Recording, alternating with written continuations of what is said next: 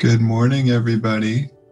Oren is one of my favorite mindfulness teachers. I highly revere his practice. He's a practitioner, former Buddhist monastic. He teaches on mindful communication. Just a wonderful human being. I just took a 6-week mindful communication class with him and just find him to be a very genuine practitioner, walks the talk. And it's an honor to have you join us today, Oren. I'm excited about what you might share with us around mindful communication, mindful living.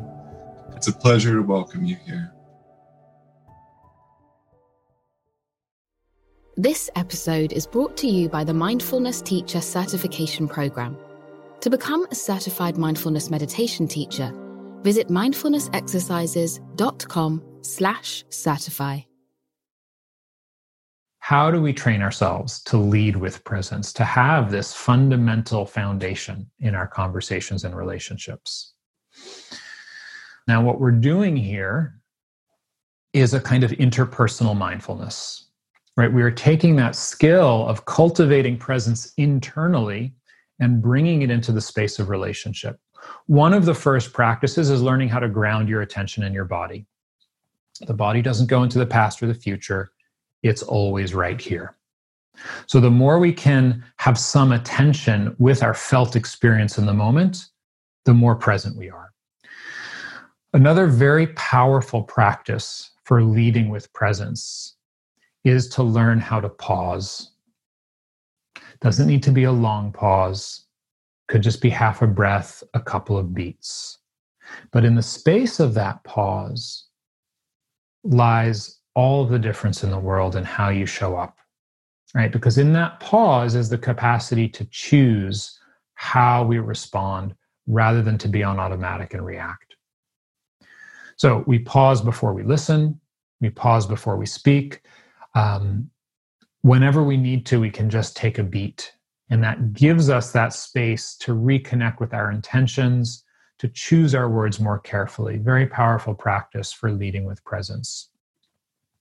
The more we explore pausing, the next thing that you might start to notice is that with awareness, we have conscious choice over the pace of our speech.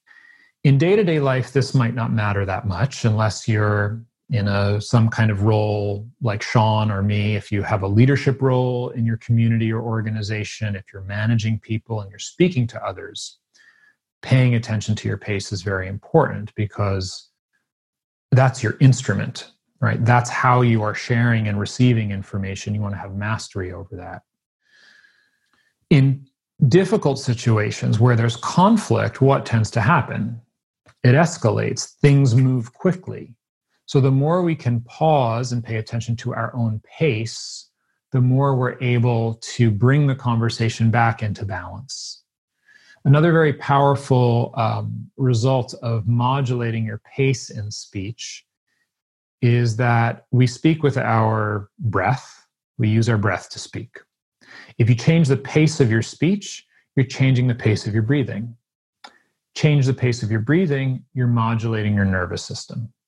So if you're activated in a conversation, you feel frightened, you feel tense, you're anxious, you're worried, you're, noticing a tendency to want to control things or get defensive, there's energy flowing through your nervous system, right?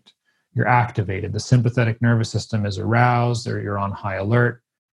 If you slow the pace of your speech down, even just a little bit, that's going to slow your breathing down, which is going to have a calming effect on your nervous system. So another very powerful way to lead with presence, bring more mindfulness into conversation. One more, which is more of an advanced practice that we're not going to get into so much today, but I want to at least indicate it, is what's called relational awareness. And this is the capacity to be aware not only of yourself, but of the other person, of the connection between you, to whatever degree that's present or absence, as well as the space around you. And this is a very rich training, learning how to widen your awareness to include different reference points and fields between yourself, the other person, the space around you. So let's talk about some of the reference points for grounding in the body briefly. So with mindfulness practice, we learn how to rest the attention with an anchor. And there's certain anchors that are beneficial, helpful, conducive to leading with presence in conversation. So the experience of gravity or weight in the body, what I call the center line, which is not exactly the spine, but the sense of the central axis in the body, kind of in the middle of left to right and front to back. There's an imaginary line, a sort of core axis that runs from the top of your head all the way down through the perineum. It's a place you can rest your attention. Breathing, classical mindfulness practice. Touch points, the hands, the feet, any place touching the ground, any place of high sensation, your lips, your tongue. These are all areas where you can rest your attention. And then last, hearing, outside the body, just being aware of sound. So we can train ourselves on one reference point that is accessible in conversation. You don't need to use all of them. You only need one. So the principles behind coming from curiosity, having an intention to understand in a conversation, are very obvious when we really look at it. Number one, how we are talking about things is often as important, if not more important, than what we're talking about. Right? This is that whole body language, tone, gesture, dimension of relationship. And how we're talking is shaped by our intention. Next, goodwill creates trust. Right? When we're really curious, the other person feels it, and that's going to go a long way. Even a few words of kindness in a difficult moment or conversation can have a large impact, can change the whole atmosphere, the whole tone of the moment.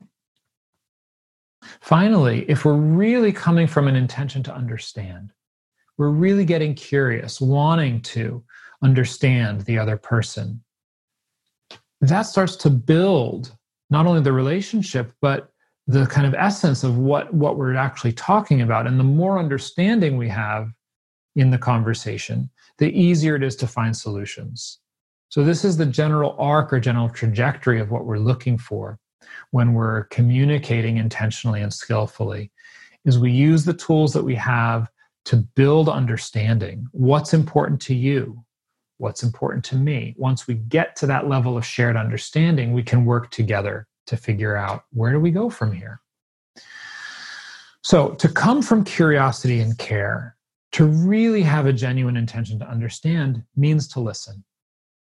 Right? How are we going to understand anything if we don't listen? We have to make space to show up to really hear the other person.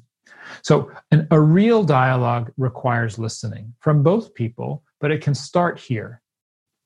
Without listening, no communication happens. We're just sending messages to each other, but no one's actually receiving them.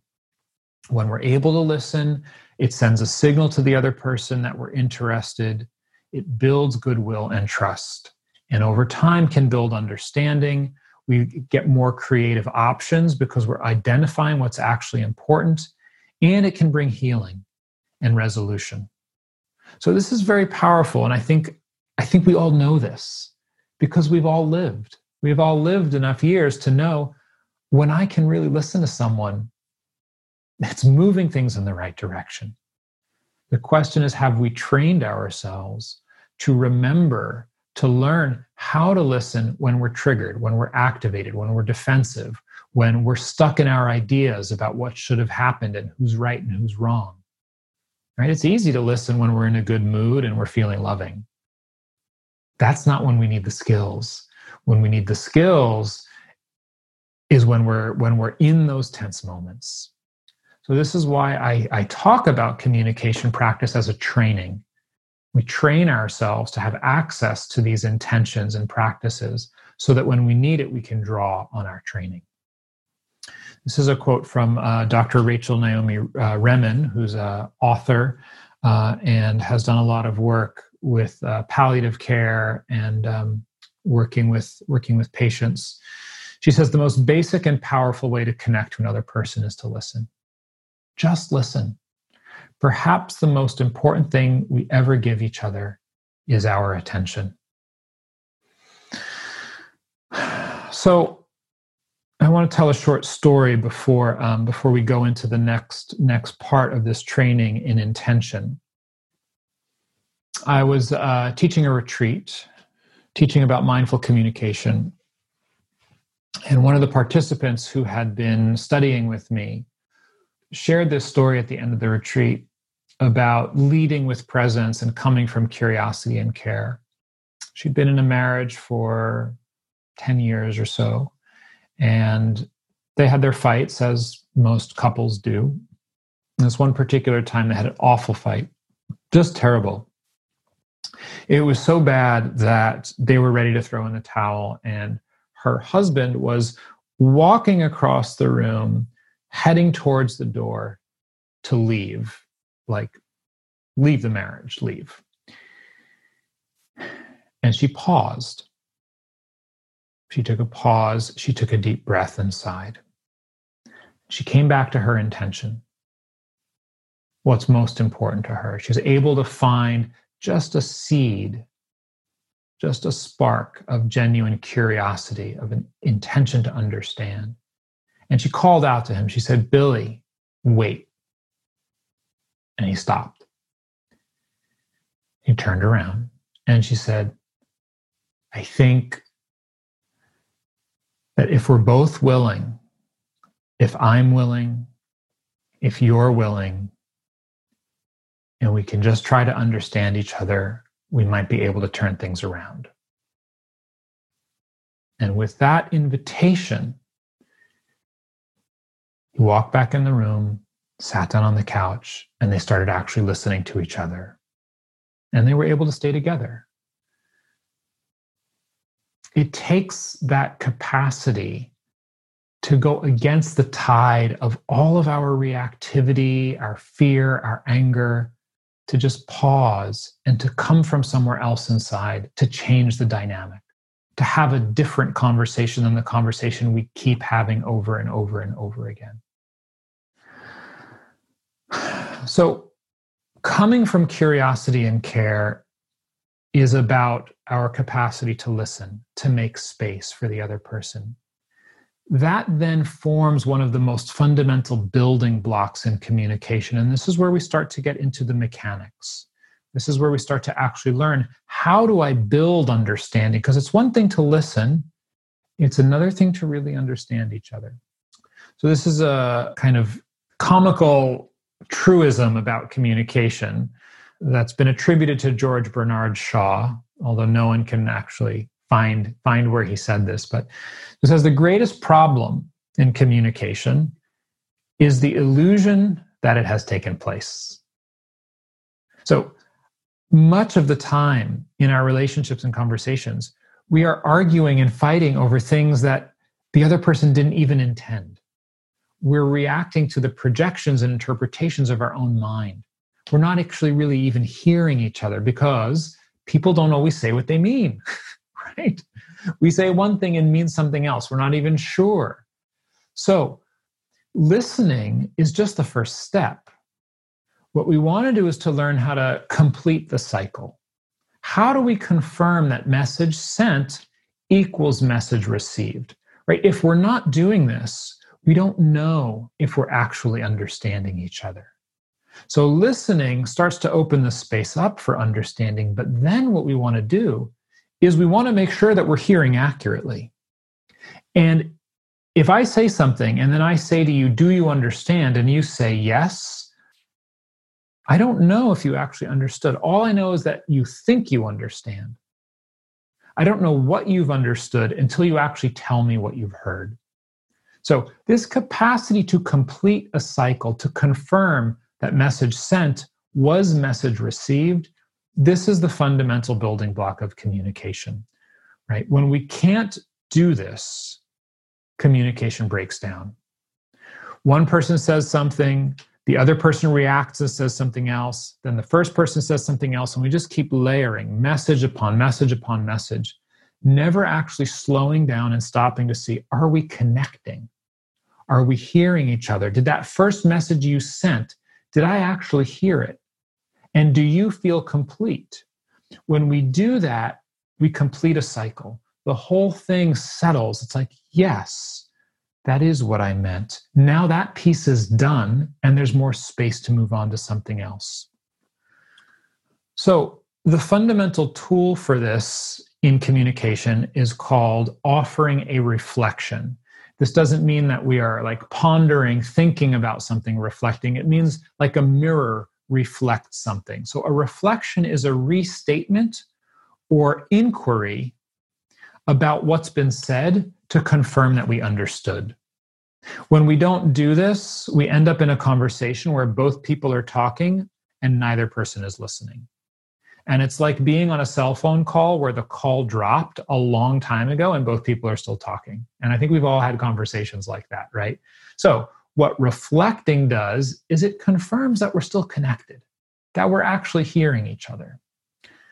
So the training here that I encourage and that I offer is to do something called to reflect before you respond. Someone says something and you're ready to say, no, that's not true, or here's what happened instead. If you do that, if you respond right away, the other person's not going to be able to hear you because they don't feel complete. They just said something and you didn't receive it, even if you heard it.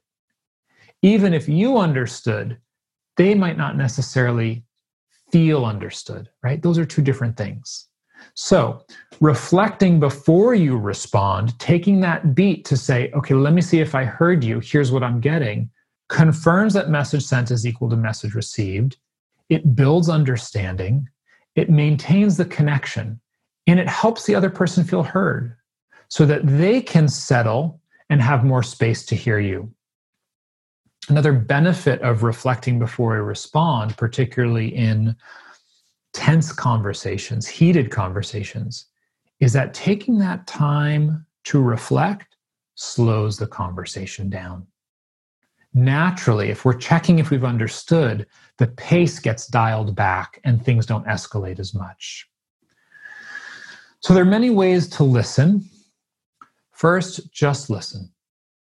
Just listen with silent presence, with warmth, with curiosity, with all of your being. This is a very powerful and transformative way to listen. We can also listen and reflect by summarizing what we're hearing. So this is listening to the story. This is listening to the content. We can also listen a little bit deeper. We can listen with empathy for what's actually in the person's heart, for how they're feeling, for what's important to them. And it's a deeper kind of listening, underneath the story, underneath the content, for what's actually in the person's heart, how they're feeling, what's important to them, what matters. So the aim of this kind of listening, particularly when we offer a reflection, we're saying back to someone what we've heard. This is not a communication technique. If you practice active listening, more likely than not, it's going to fall flat because it's not genuine. This is about genuinely wanting to understand. Okay, so the intention, the aim is, did I hear right? I'm checking. I'm not telling you what you said. That's patronizing. I'm checking if I've understood. Did I hear right? So I want to make sure I understood. That's one aim. The other aim, how can I help you feel heard? How can I signal through word, gesture, tone that I'm with you, that I've understood? How can I give you the relief of feeling heard? These are the aims behind offering a verbal reflection. And this verbal reflection, this is an expression of that intention to understand. It's a tool that we use to embody and manifest that quality of intention. Now, the last thing I want to share with you is probably the more complicated part of communication. Listening is easy compared to speaking. How do we say what we actually mean? How do we get across what's in our heart to someone else? And this is first the recognition that to say what you mean, you have to first know what you mean, right? We have to do that internal work with mindfulness to identify, how do I feel? What's important to me? What do I really want? Rather than just speaking in the moment from whatever reactivity or judgment or interpretation is at the top of our mind. So in order to do that, you can ask yourself 3 questions. The first question is, what do I want to say? This is the question most of us ask ourselves, but we stop there. And if we stop there, we don't get to the deeper meaning. And we also don't learn how to communicate in a way that's going to build understanding. So first, what do I want to say? Do that on your own with a friend in a journal and just let it rip. Blame, judgments, as much as you want, whatever you think you need to come out. Professional, personal, just get it all out. Then the next question is, what do I want the other person to know or understand? As you do that, you can then investigate what's really true. So this is what I'm telling myself, but you can look at the observations, feelings, needs, and requests to get clearer about what's actually happening for you. Then ask yourself, what do I want the other person to know? What is it I want them to understand? Not just what I want to get off my chest. Communication's about building understanding. So what is it that you want them to understand? This adds another layer to the conversation. Then the last question is, how can you say it in a way that they can hear? This is about recognizing that, who am I talking to? Where are they coming from? What are they going to be able to hear? This is in our own best interest. It's not about being inauthentic or catering to someone else. It's about recognizing, if you want to be understood, it's in your own service to consider, what does this person have the capacity to hear? So in looking at what can they hear, there's a couple of principles. The first is that when people hear blame, they shut down, they get defensive. So the less blame and criticism, the easier it is for others to hear us. And that template of identifying what happened, how I feel, and why, and then making a request, offering a suggestion. Here's what I think would help. That's going to help take some of the blame out. The second key principle here is try to chunk your information. Don't flood it. Don't just say everything all at once. People get overwhelmed. You have more clarity and more power when you use fewer words. Just share 1 or 2 things and then see how it lands. Break it down into small steps. Finally, what we're looking for in expressing ourselves openly, honestly, and directly without blame is to bring together a sense of authenticity, the truth for us, with our care for the other person so that they can actually hear what we're saying. So what's really true for you? What would you like them to understand? And then connect with your own heart. Where do you really want to come from? How can you say this in a way that the other person can hear? So this obviously takes time, but this is just indicating to you a little bit of the terrain of how you can work to shape your own speech, your own self-expression, so that 1, you're clearer about what's happening for you. 2, you have a better sense of what it is you want the other person to understand. And 3, you're getting more skilled at expressing that in a way that gets the message across to the other person. In nonviolent communication, the broader training is to look at 4 different components. And I'm just going to share this briefly. I'm not going to go into depth, but I want to give you a sense of the model. It's a way of training our attention to identify what's important in any given situation by asking ourselves 4 questions. What happened? And really being able to make clear observations distinct from our interpretations and evaluations, the things that we add. How do I feel about it? What emotions are moving through me? And the actual feelings we experience, rather than the judgments and the blame and the interpretation in our mind. So instead of, I feel judged, which is a story about what you're doing to me, I feel confused. I feel hurt. I feel upset. How I actually feel. There's nothing to argue with there. The needs, why, what's important to me. And last, where do we go from here? How do we move this conversation forward? So the training of attention, that's the foundation of nonviolent communication, helps us identify these different components in ourself, in someone else, in any given situation, so that we can communicate and get on the same page about what's happening. So I've shared a lot of information with you. I don't expect you to integrate all of it. It's like giving you a lay of the land. But what I do want to encourage you to do, lead with presence, come from curiosity and care, focus on what matters. We looked at pausing, slowing down, feeling your body. We looked at offering a reflection, reflect before you respond. And we looked at how can I express the truth of my experience in a way the other person can hear? How can I bring together being really authentic with some sense of care? All of that, what's one thing that really makes sense to you that you want to integrate into your life? Take a moment or two and just think about that. What's one aspect of what I've shared with you that you would like to practice and make real? What's that one thing you're going to practice? And I can guarantee if you just stick with it day by day, you'll see changes. Any of you come across his mindful communication course online, I highly encourage you to take it. His book, Say What You Mean, is, in my opinion, an instant classic and is one of the 2 or 3 books I've ever recommended to my family. Oren, thank you so much for the work that you do in the world. I'm excited to get my hands on your book about teaching mindfulness to adolescents. I'll be sharing some slides with you and some more information about Oren in the mastermind area. Again, thank you all for coming. Oren, thank you for your teachings today, and I wish you all well. Has this episode been a source of inspiration or motivation for you? Leave us a review and encourage others to connect to the benefits of mindfulness.